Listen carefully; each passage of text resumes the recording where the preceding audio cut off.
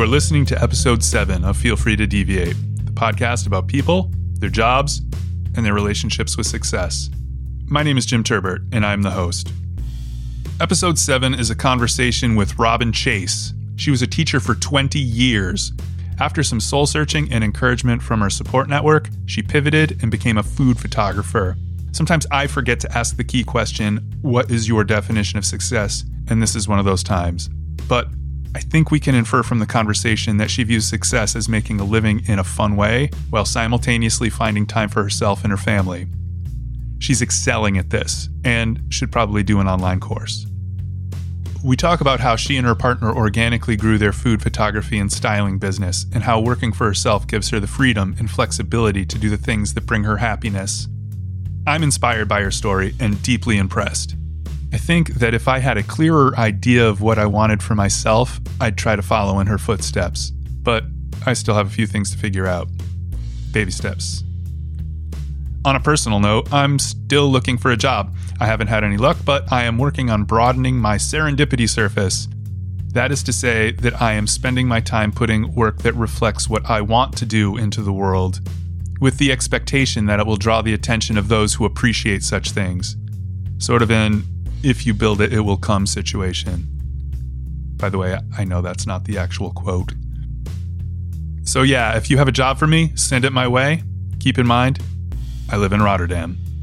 Just a note, Robin and I were sort of warming up before the podcast actually started, so the episode begins unconventionally. I may have mentioned this before, but I reserve the right to deviate from the format. Do not be alarmed. It's gonna work out. And now, the moment you've all been waiting for. This is my conversation with Robin Chase. What would you want to do if you could do whatever you wanted to do? Well, that's part of the problem. You don't know? Yeah, that's pretty much it.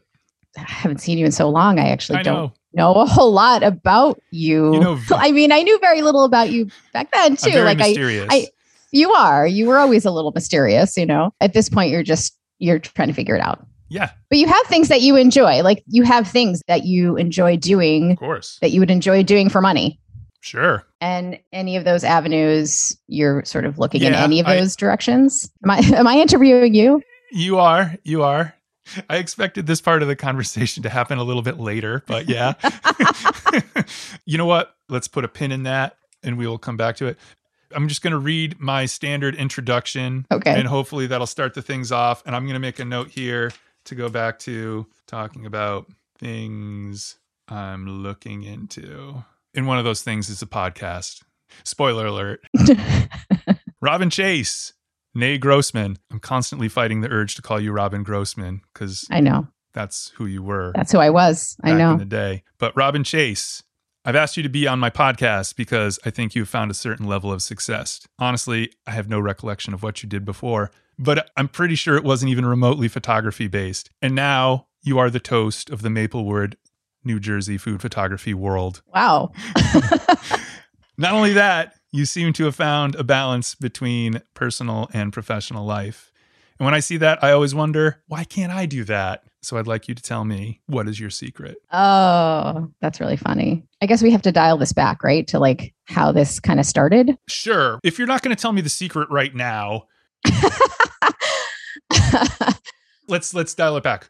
That was my introduction. You just tell me a little bit about where you come from. You didn't know what I was doing before. So I was an educator for 20 years-ish. Like in public school?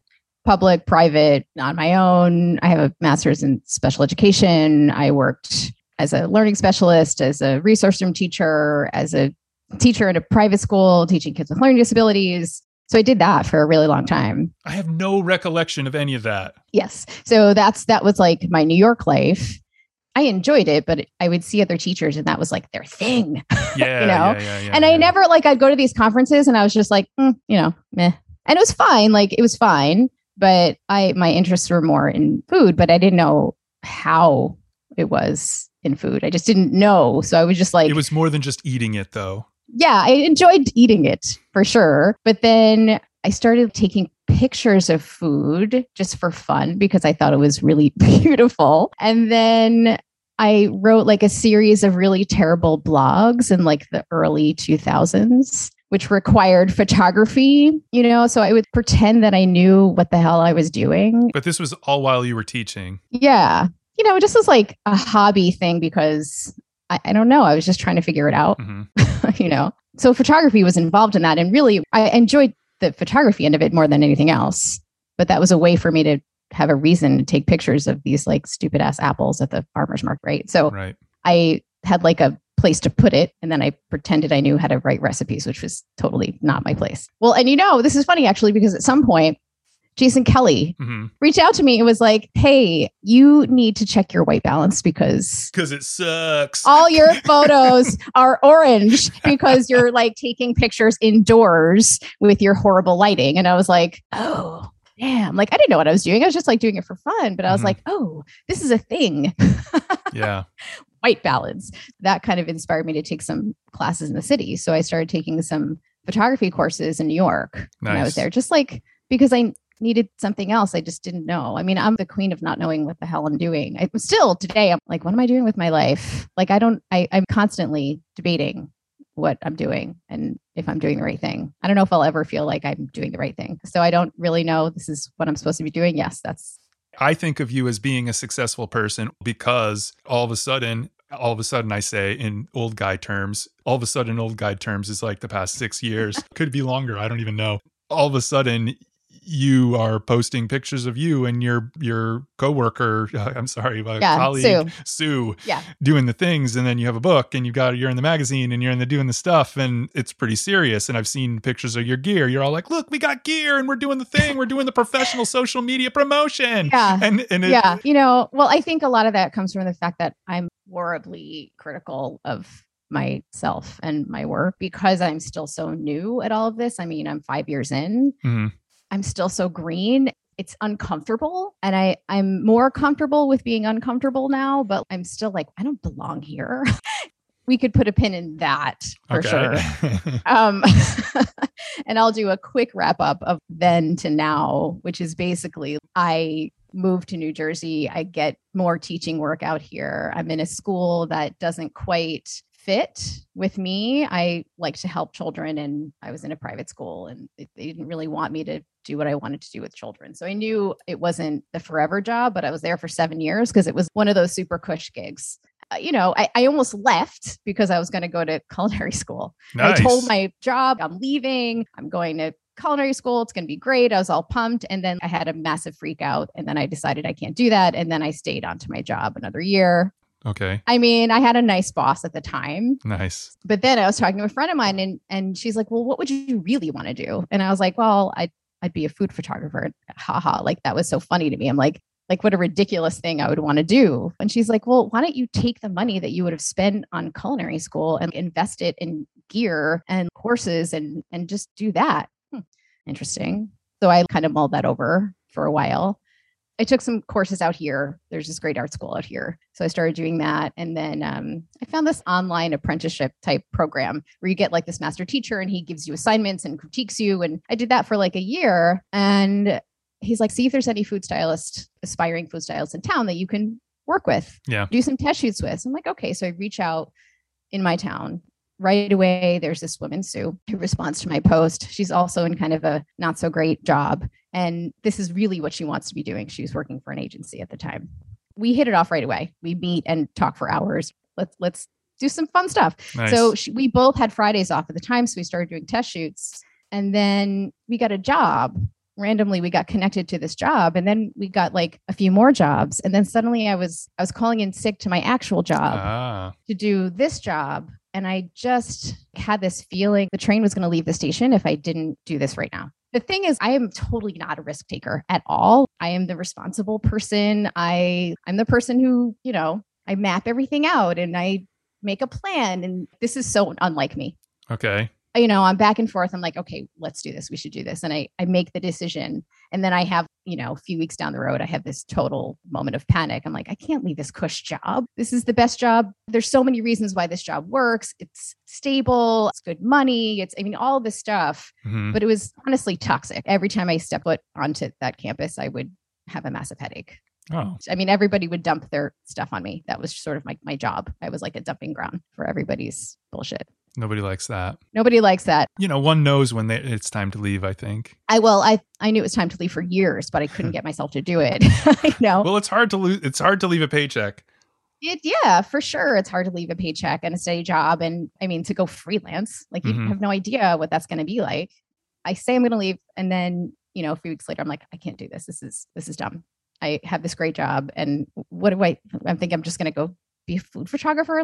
And honestly, I sit down with Don, I'm freaking out and Don, I give him all the credit, not all the credit, but a little bit of the credit for pushing me, because he was basically like, look, I'm going to lose respect for you if you go back to that shitty job.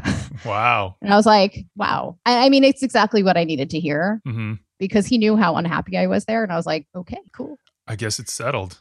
I guess I'll do this. So I did. So we both ended up leaving our jobs and starting this business 5.5 years ago. Nice. The nice thing, though, is that we both have other things that we do for income. So I still tutor. Okay. So I have a pretty full tutoring schedule, and she freelances doing design work for this big lumber company and other people that come her way. We didn't leave, and then suddenly all of our income was dependent on this thing that we were trying to grow. So that made it easier, definitely. I think it's important to talk about that. Yeah. You had this passion to go and hone your food photography skills and seek out this partner and go find work, and you do other work to facilitate that level of freedom and enjoyment. Most of the people I've talked to thus far are somehow involved in arts. The first woman is a singer. She's got stuff going on. She does stuff on the side too. And she's actually in a pretty famous band, and she's got side stuff, whether it's teaching or whatever. I mean, look, we're also old and have children and bills and everything. So, and experience in life to the point where hopefully we have skills to do other things while we're kind of nurturing this thing you want to do. Right. It was a big jump for me because I'm just not that kind of person.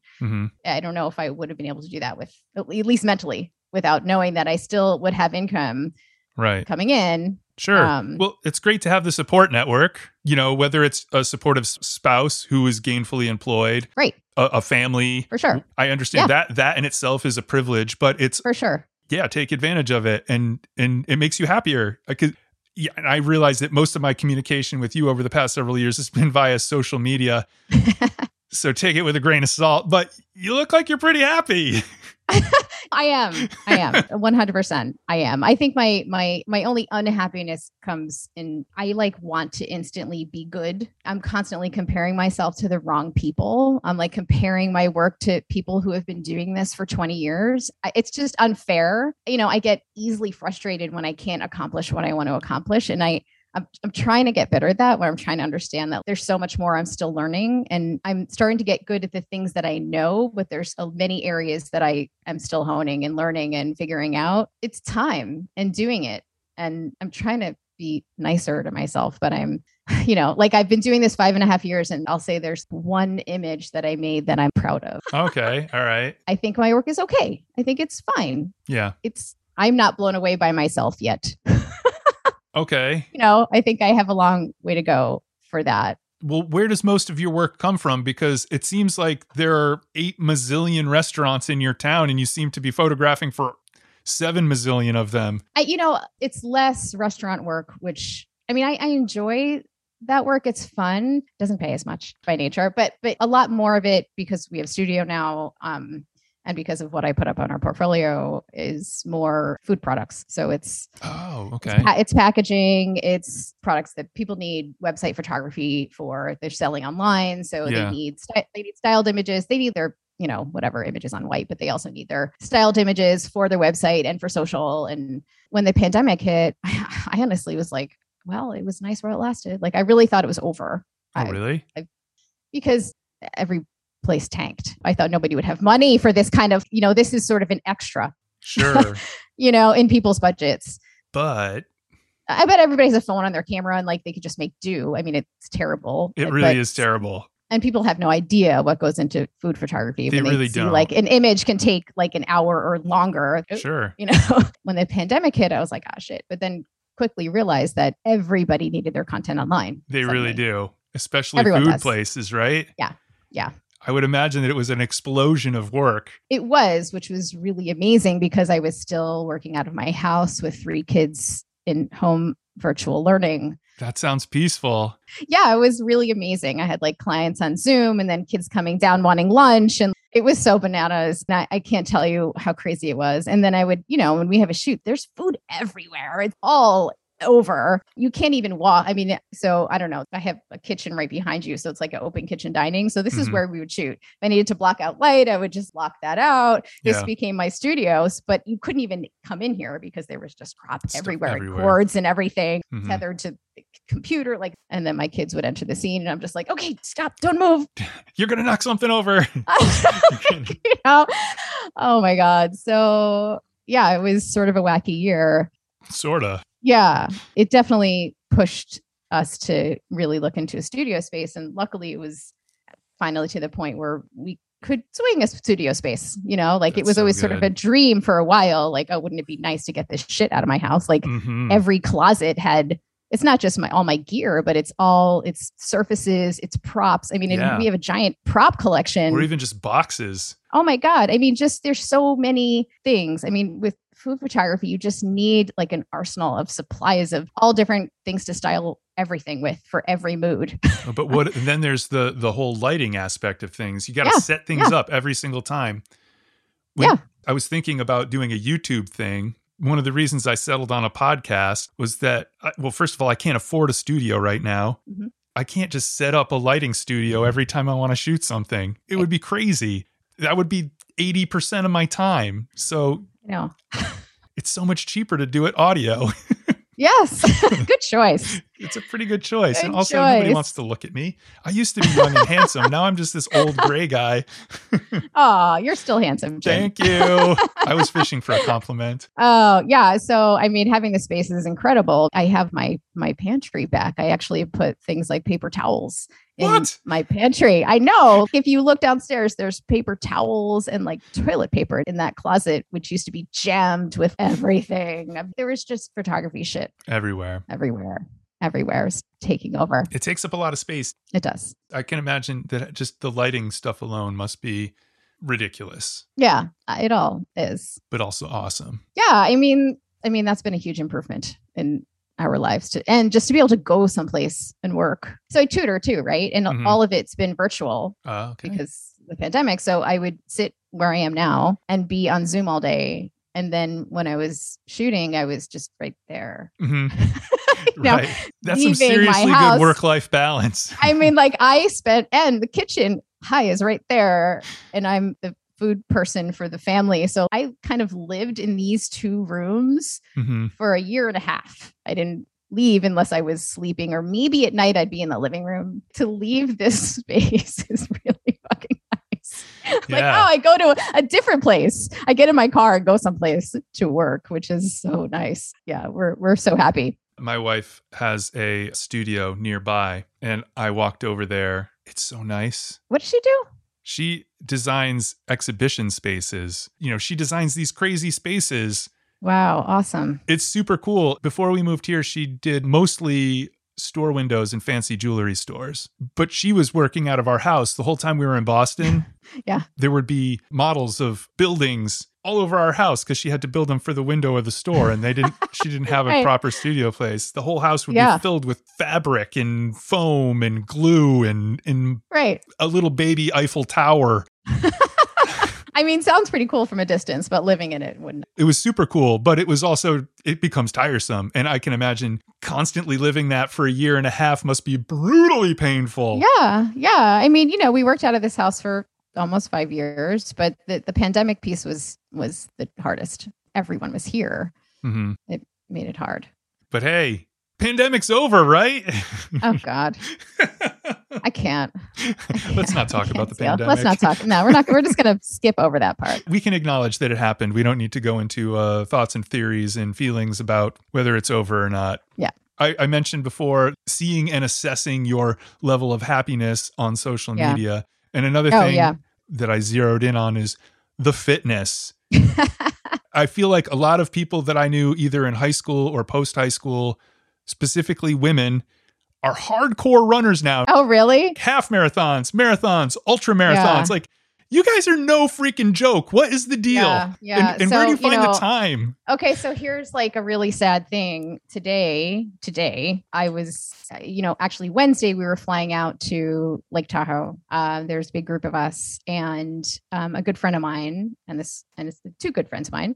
We do ultra marathons. So an ultra marathon is anything longer than a marathon. Right. But two good friends of mine were about to run the Tahoe 200, which is a 200-mile race that circumnavigates Lake Tahoe over the course of 4 days. I know that saying out loud it's crazy. It's great. I know. I know. It takes a ton of planning and a ton of training, and you have what's called a crew and pacers that go with the runner. So that's what all those people that you're always taking pictures with. That's your crew. Some of them. So this woman, Kim, was going to start today. Yeah. And there was a group of us who, we've been planning this for the last 6 months, her longer, and we were training to help pace her. So after 62 miles, you can have a pacer, and that person can run with the person who's running the race. There were a few of us who were going to be splitting up the next 140 miles with Kim out there. I'm in New Jersey, so there's a little tiny bit of elevation, but not much. So yeah, so we would be going up 4,000 feet of elevation gain and back down, and among the course of 15 to 20 miles, we were training really, really hard, and we met a million times to plan everything out. And then 2 weeks before this race, so that was 2 weeks from today, because it's supposed to start today, it was canceled because you probably don't know because you're not here, but Lake Tahoe is pretty much on fire now. The West is on fire. Yeah. It's all very sad. It got canceled, and we were all honestly crushed because this was something we've all been really looking forward to for a really long time. We talk about what's your passion. I love this more than most things. There's just, it's all trails, and I pretty much exclusively run trails, and just being in nature, running on trails, sometimes by myself. It's glorious. Incredible. Sometimes with a group. We go take adventures most weekends and just try to get into the mountains. And I love it. I absolutely love it. The fact that what I do now allows me the time to be able to put that into my life is pretty important and really lucky. So when I consider, okay, am I doing the right thing? Like I remember my grandfather, when he was alive, he was a dentist, and he worked as a dentist his whole life, and he had his own practice on the Upper West Side of Manhattan. And, he tries to get every single one of us to be a dentist. His kids, none of them wanted to be a dentist. His grandchildren, none of us want to be a dentist. Ew, it's gross. Put my hands in people's mouths. That's disgusting. I wouldn't want to be a dentist either. But, he was always like, look, every day I wake up and I look myself in the mirror and I ask myself, do I want to go to work today? And it's basically him saying, when you're your own boss, you decide how to live your life, what you want. There's something you want to do, you plan it out, you block out that day. I will say that when I think about different directions, like, oh, should I be doing this? I probably should maybe make more money if I ever want to be comfortable later on or whatever. I think about that, and that my kid has some important event, I'm going to put that on the calendar and block it out, and I can be there. And so on the days, there's certainly bad days in my job as a photographer. It sounds very interesting, and it is, but depending on the client that you're working with, depending on what the job is, there are certain jobs where a client comes to us and there's zero creativity. I totally understand. Those are the jobs that pay the most, I'll tell you. They come and they have a whole deck, and it's like, here's what we want. Yeah. Every single color is mapped out. All the design is mapped out. I need to find the surfaces that match. I need to find the props that match. Everything's already done. I just have to make it so. Right. So it's all technical. Yeah. We have zero input. Oh, so zero? With the restaurants, it's probably more though, right? So many other jobs. Yeah, for sure. We just did a cookbook project. We did a catering company recently. Those recent jobs that we had, they were coming to us and saying, they don't know. Please help us. Yeah. So depending on who the client is, they're like, they don't even know where to begin. And so I'm like, okay, here's some possible different moods. Here's some styles that we can choose. And here, look at these images. What are you thinking? What's the feel of your brand? So that's fun for us because we get to be super creative there. Yeah. They're so excited because they get to see their work, their food. And it looks awesome.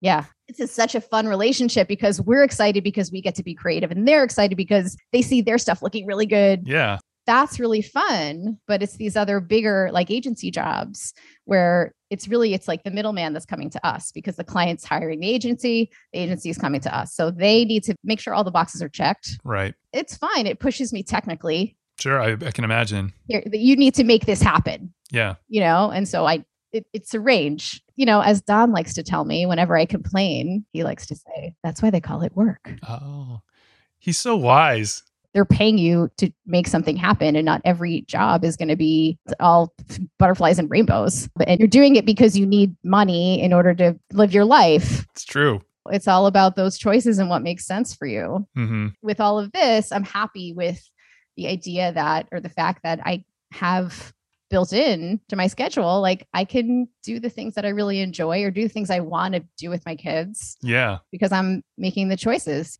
That's pretty important. I think it's the most important. I think it is. Like at the end of life, I mean, you look back and you're like, what choices did I make? What could I have done differently? What do I regret? I don't know. Like I want to make sure I have enough time with my kids. That's important. Your kids are teenagers already. Oh my God, I know. It's nuts. I have two teenagers. My kid's 10. Yeah. It's going so fast. I look like a different person than I did when they were born. I hear you. It goes really fast. I exist too outside of my job and my children. I want to make sure that I also can be.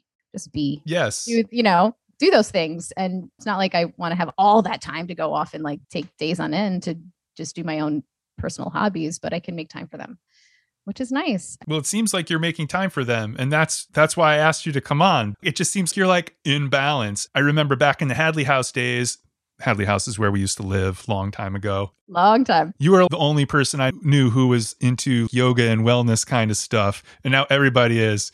But it just seems like you have embodied that. You're like, I have found balance.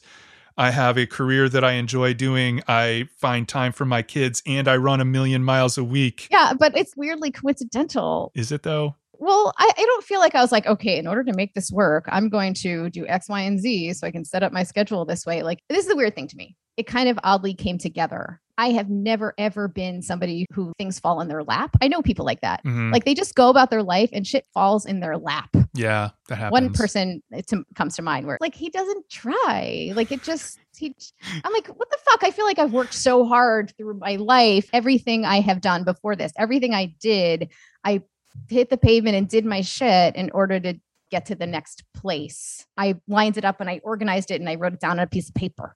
Yeah. And I was like, okay, here are my steps. And this situation was not that. Okay. People like to tell me it was, but I don't feel like it was. Like it was a feeling and then something else happened and then this thing came together, and it doesn't normally happen like that for me. Things don't just connect and come together. It didn't happen until now. And maybe like you can get all like weirdly new agey. I'm not going to. About that and be like, oh, well, it was supposed to be blah, blah, blah. But I'm not that person either. I'm not going to say that either. I don't know.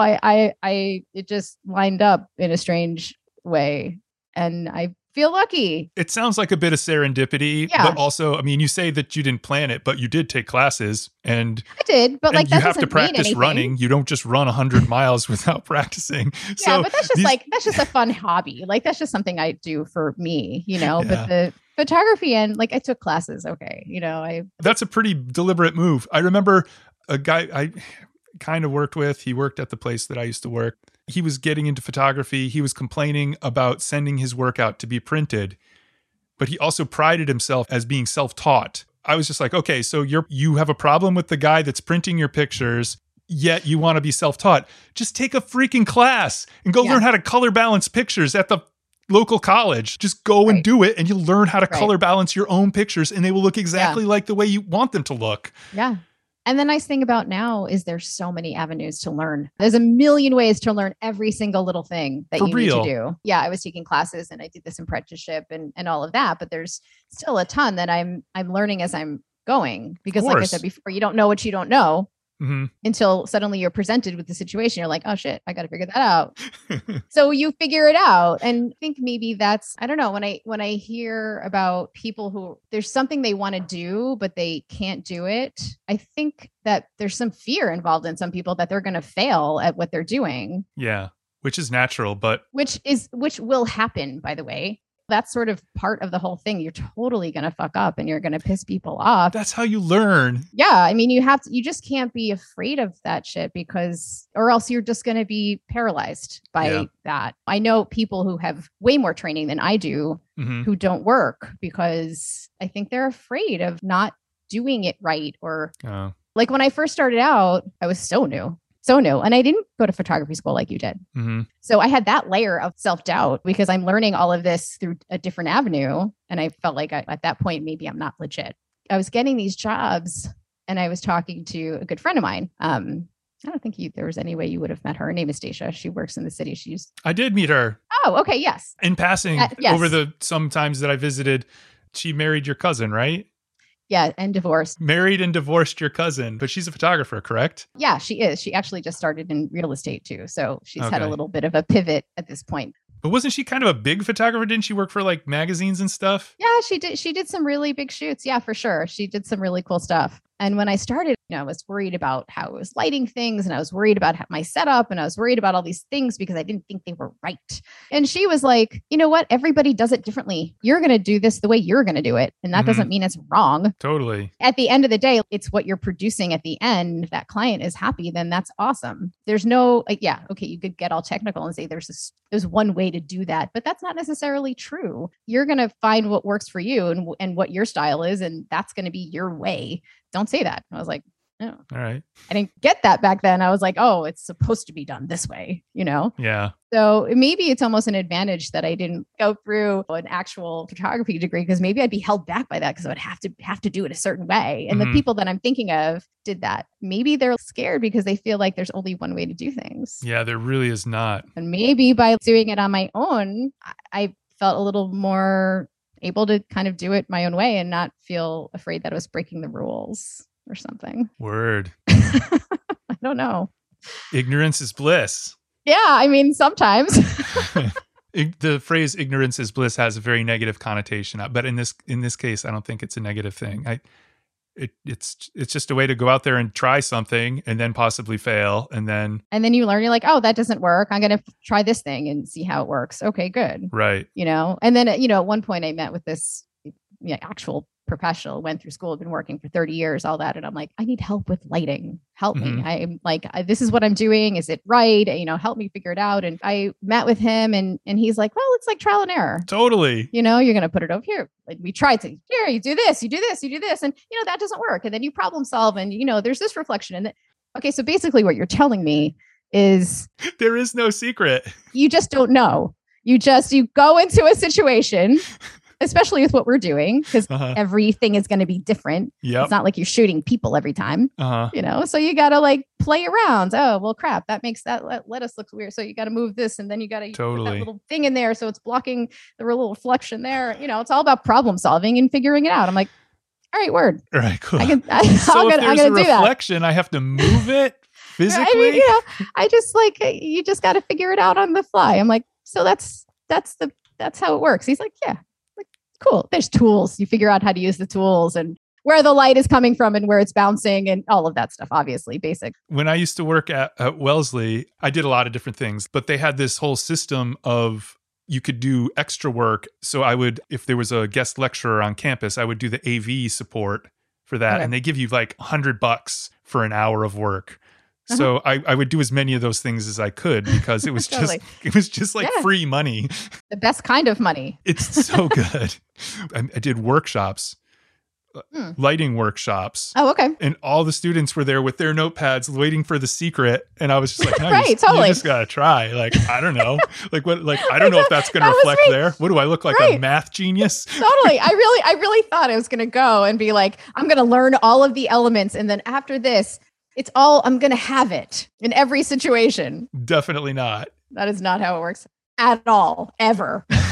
Listen, at the end of the day, it's doing it. Yes. Over and over and over again. I just recently signed up. I'm taking this like year-long class with this studio photographer. He's been doing this for 40 years or something. And now he teaches online like the rest of them. Yeah. But, he was all studio and still life and tabletop, and he has a million workshops online and everything. But I signed up to be, in a cohort of his. I think there's 12 of us or something. What he does is give us an assignment every week, and then he critiques you. It's not like he's there teaching you all these principles. He has all these videos. He's like, here, watch this. In your spare You could have done this. You could have done that. Yeah, whatever. And basically it's just shoot this boring thing. I think that's next. I have to shoot something incredibly boring and make it look sexy. Like, last week it was like a pouring shot, shooting something like super reflective or, just so that we can just do it a lot. And then we hear the feedback of everybody else's work and we learn from their mistakes and I learn from my mistakes. And that's the whole thing. Yeah. We spend an hour once a week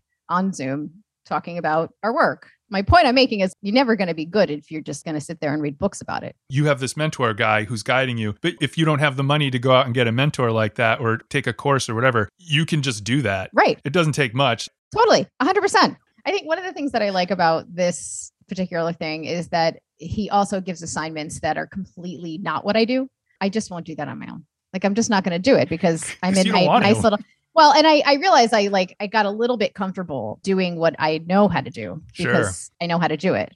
I can't just do the same thing over and over. I need to get outside of that. I debated and then ultimately signed up for this thing. And it's, things that I don't necessarily need for what I'm doing. Like, go and photograph a stranger on the street. I'm like, oh, Jesus. That was our first assignment. He's like, I'm just going to make you do that. That's the first one, get it out of the way because everybody hates it. Yeah. People like us, studio photographers hate it because we don't shoot things that move or talk back. Suddenly I had to approach someone I don't know and ask them to photograph them on the street. Like, I don't do that. Like, I don't, I'm shy. I was even nervous about speaking to a mic. So I'm like, okay. So I just did it, you just do it, but just like, and then you do something like that and you're like, okay, actually that was fine. And then you have to think differently about, I'm so narrow with what I do in photography that's what I know. I'm not even thinking about shutter speed. I'm not, because it doesn't matter. I'm on a tripod. Who cares? I can go as long as I need. But sometimes you have action shots, right? Or no? Very rarely. It's incredibly rare sometimes. And I get nervous because I'm just out of practice. Sure. It's just not what I do. I have to actually think about it as I'm doing it. And I like it to just be automatic, with everything else I'm doing is automatic. But when suddenly I have something that moves, I'm like, oh wait, okay. It's just not what I do. Right. So it's good to be pushed in those ways that I won't make myself do myself. Sure. But that anxiety that you're talking about is probably the same thing that the person who didn't try and go out there into the world because they thought they were going to fail. Yeah. But the difference is that you did it. I guess so. And that is the definition of success. The secret. Don't be afraid. Welcome failure. It's true.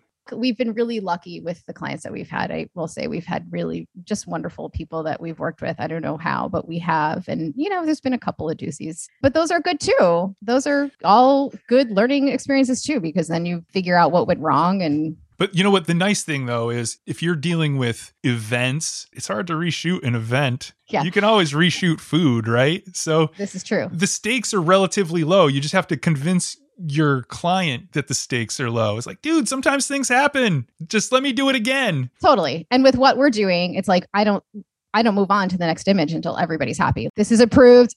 Oh, you've got the setup with the monitors and everything? And there's a guy nodding in the corner? Yeah, for sure. Or we're over Zoom, or they're on set with us. And I'm like, okay, you're happy. Yes, we're happy with this image. We're not going to move on until, everybody's signing off on this. Wow. Yeah, for sure. Because so that it's totally unambiguous. This is it. That's the one. Moving on. Well, they're all involved. I mean, most of the time they're involved. They're either seeing in live time over Zoom because I'm tethered to my computer. Yeah. Or they're on set with us. Okay. Although it's higher stress when the client's there, it's nice because then they're literally signing off on each image and they can't come back and be like, well, we thought it was going to be this. I'm like, well, you saw it. You were there. You gave me the thumbs up. Exactly. So those are all the things that I didn't know when I started that you learn just by doing it. So it's just got to do the shit over and over and over. Right. To figure it out.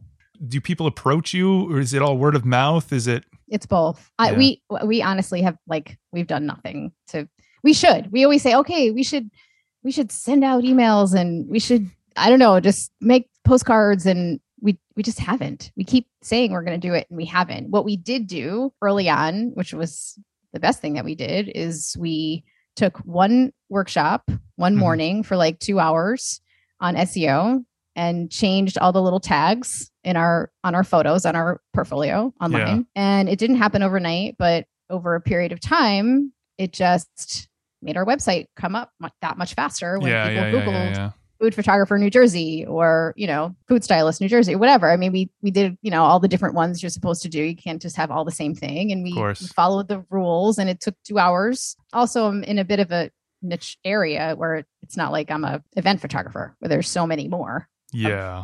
And not to say there aren't a lot of food photographers, there's a ton. And also, like, I'm a step away from New York. Mhm. I think honestly, being so close to New York is helpful because we kind of fall in a similar distance range when people close to the city or in the city Okay. are Googling food photographer. Right. And there's just more people wanting that in this metro area. Mhm. I think our actual physical location helps with our Google results. Maybe. I don't really know. And this is not what I do. It certainly is a factor. But I would think so. And then if you're looking at all these people in New York, most of them need a studio space. So that's going to increase how much they need to charge. So just by nature of us being not in the city, we're going to be less money. We definitely have people coming out from New York. Oh. Not that we're significantly less, but we raised our rates when we got the studio because we just Got to pay for things.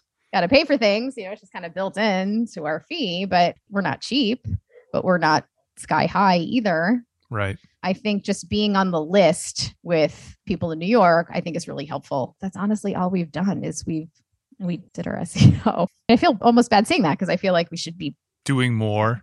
But the flow of work that we've gotten has grown organically at the pace that we wanted to grow. Initially, we were learning. Mm-hmm. We needed time to learn what we were doing. And so it was slow. And then it's grown at the pace that we've been comfortable taking on work. Yeah. And it keeps doing that because then now we're getting bigger clients and then we're posting about the bigger client. I mean, social, I do that. You see it. I put my shit up on social so people see what we're doing. I mean, we get clients that way, some, but most of them honestly are just through Google food photographer New Jersey. Do you have a social strategy? No, I don't even know what that means. Do you plan the days that you post and do you have a set number of posts per week and keywords and blah, blah, blah? No, I'm too old to know about that stuff, I think, or I guess I could learn it, but I'm not interested. I put up work when we have work that I feel good about showing. Yeah. I like kind of shouting out the businesses that we work with and helping them along. They're helping us. We kind of have this nice relationship back and forth. So that's what social is. So I keep it. You keep it real. I keep it real. I mean, I don't know. I put up stuff and when I have stuff and a lot, I mean, I have like a bunch of work in between those photos, but who wants to see a picture of something on white seamless? So once in a while we get these really fun things or then we shoot something, you have to wait until, I don't post it before they use it in whatever they're using it. There's stuff I'm waiting on and social strategy. I don't even know. I think about that stuff because I don't know how to get people to listen to this podcast. And I'm told that the main way to market is through social media. There are a couple people who I don't know that are following my social, but it's mostly just people that mostly when did you start this? The first episode was the beginning of August. I can't remember if it was the end of July or the beginning of August. Like, dude, give it time. No, I know. No, that's not what I'm saying. I'm just saying, just like social in general. People. Yeah. Well, but social in general, you could go balls out and do all that stuff. Well, I have a friend who's a painter. I was at his kid's birthday party a couple weeks ago. I was telling him, "Oh, I've seen your Instagram account. It looks great." Paco Del Mau, by the way, his Instagram looks great. And I was just like, you have so many followers. And I mean, he doesn't think it's a lot, but he's got like 1,500 followers. He's a painter, a Spanish guy living in the Netherlands. He's a painter. He's got 1,500 followers.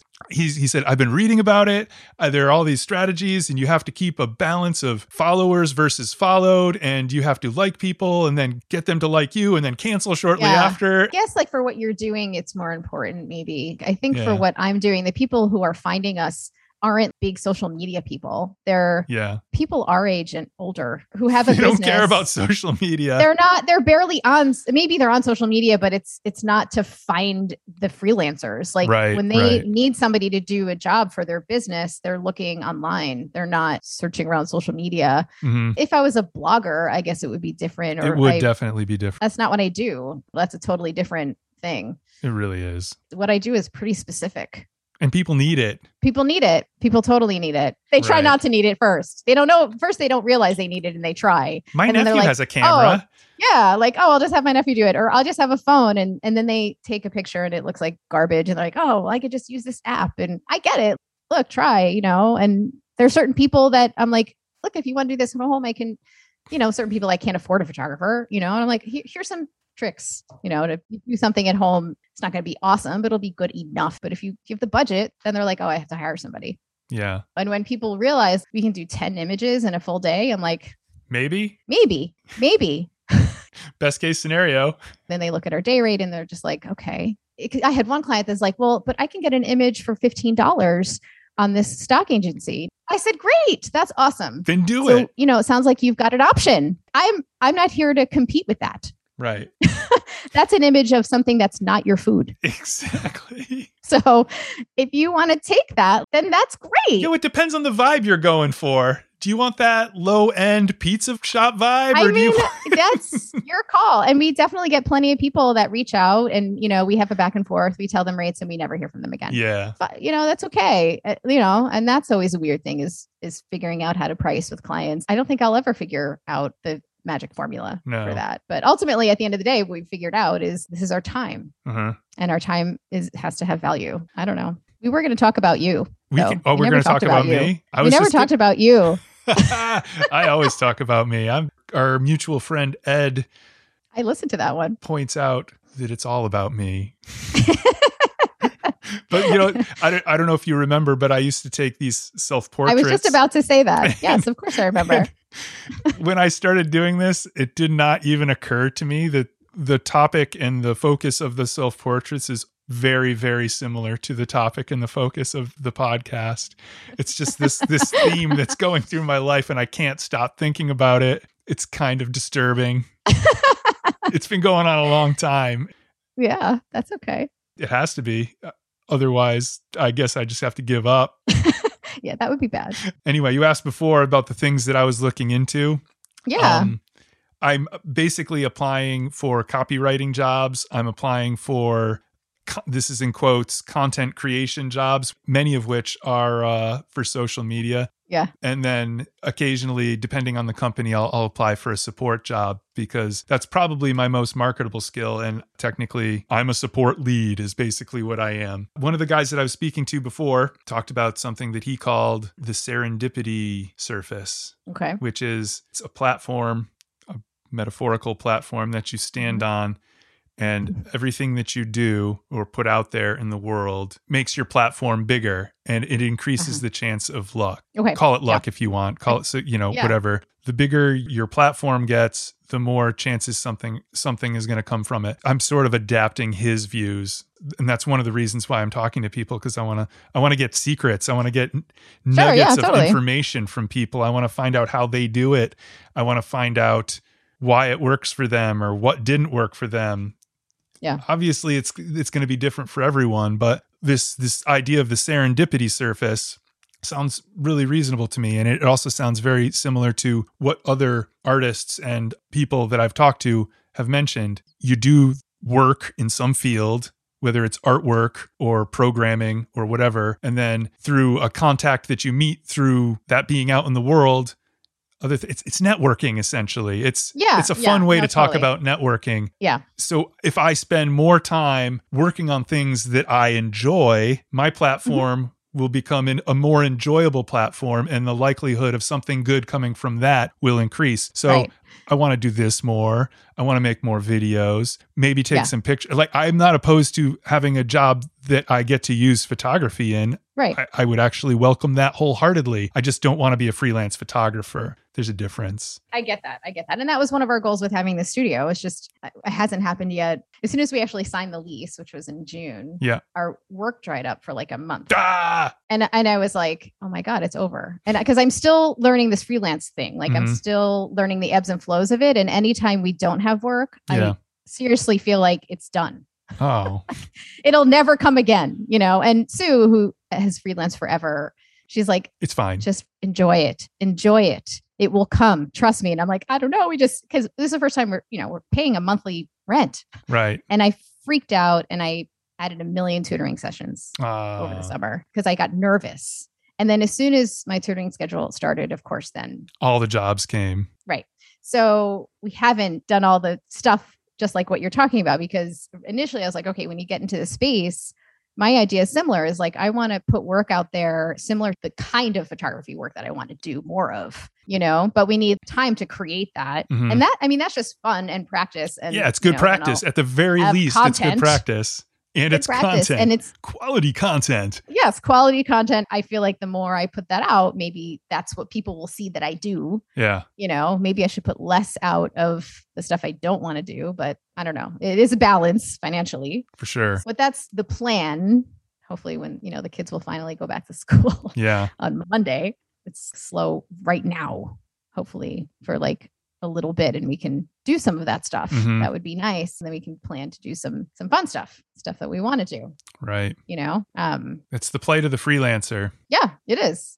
But I've learned, don't freak out. You should tell Marlene that, because every time she has a lull, but yeah, she's super stressed out if she's super busy, and she's super stressed out if she's not busy. And Absolutely. That's the life of the freelancer. Stress. Yes. Oh my God. Yes, totally. That's why you run 100 miles. Well, yeah. Well, and that's the only time I'm by myself. Yeah. Right? Word. I mean, my house is really kind of a big circus here. And it's all dudes. Yeah. Except my dog. Oh. My pandemic puppy we got. Oh, nice. But yeah, it's so dude heavy in this house. When I run, I could just go and be with my thoughts or not be with my thoughts, Mhm. just run and be quiet for a little bit, which is the best. Yeah. So yeah, I know I'm learning not to bug out when that lull happens. I don't think I've mastered that yet. Because right now I'm like, oh, it's a little quiet. Should I do something? I'm the kind of person who feels paralyzed by empty time. Right. Like I need to be busy. I'm always doing a million things. Like I'm most comfortable when I'm busy. I've always been like that since I was a kid. Like I'm Mhm. just a nonstop person. I'm trying to get better Mhm. at just sitting, but I can't do it very Mhm. well. So when there's nothing, I get a little like edgy and weird. The running helps with that. I can imagine. But I'm trying. Sue is great. She's like, just enjoy it. Like just hang out. But there's a guilt involved. Don is home. He's working from home. He's been working from home since the pandemic started. Is he going to go back? It doesn't look like they are going to have to go back anytime soon, at least. Yeah. And he's certainly more efficient not having to do the commute into the city. It's nice, right? Yeah, for sure. But the flip side of that is I see how busy he is all the time. Yeah. And if I'm in a lull and I'm sort of just, so Just enjoy it. I'm going to go meet a friend. Like it feels weird. Yeah. I don't know. I can't totally fully enjoy it. So I would like to get to the point where when time is quiet that I can just like, oh yeah, this is cool. So I just have to learn that, not feel the guilt of having slow times. Well, I don't think you should feel any guilt. I think you should embrace the downtime. I'm trying. Because it sounds like you live a pretty full life. It's busy. I'm more or less a happy person who feels incredibly lucky. I get to do fun stuff most of the time. Nice. We'll stop on that note. Thank you very much for coming on. I really appreciate it. I've always thought of you as a fairly happy-go-lucky person. You have kind of this... Really? Whatever. You might not identify that with yourself, but you have a natural sort of almost childish exuberance when you first meet you. You're like, oh, and then you're interested in something, and you just have a nice. It's nice to meet you, is what I'm trying to say. Oh, well, thank you so much. That's so nice to hear. It's nice to have like an actual full length conversation with you, Jim. I mean, it's been a while. Like I feel like I knew you for so long, but didn't know you. I was probably just around the house brooding and I don't know. I think that's probably true. Yeah. I always wondered who you were. So now I know a little bit more, which is like really nice. Let me know if there's anything else you need to know. I can fill in any blanks that you like. But seriously, thank you very much. That's fun. Hey, let's talk another time. That would be nice. Okay. I would like that. That was Robin. For a self-identified shy person, she really opened up. Also, she basically confirmed all the suspicions I had about her life. I deeply admire how she changed careers the way she did. It is both financially and mentally taxing to leave a good job that both pays well and makes sense. And she did it. Even though she says it just happened, that's not the way I see it. It took thought and deliberation. These things don't just happen most of the time. Kudos to you, Robin. If this wasn't obvious, I'm also very impressed by the running. Go check out Robin's work at robinandsue.com to see her portfolio. She's also on Instagram at robinmc. While you're there, you may as well go over to @feelfreetodeviate to follow this show and like all my posts. Every single one. They are all gold, and I'm working on diversifying the types of posts. It's about to get good, or at least better. Episode 8 of Feel Free to Deviate is coming up in 2 weeks, and it features Jonas Wolf. He's a doctor of computer vision. How many of those do you know? Yeah, I didn't think so. So check it out and hear what a super smart guy has to say about working with observant machines. Thanks for listening to Feel Free to Deviate. Goodbye.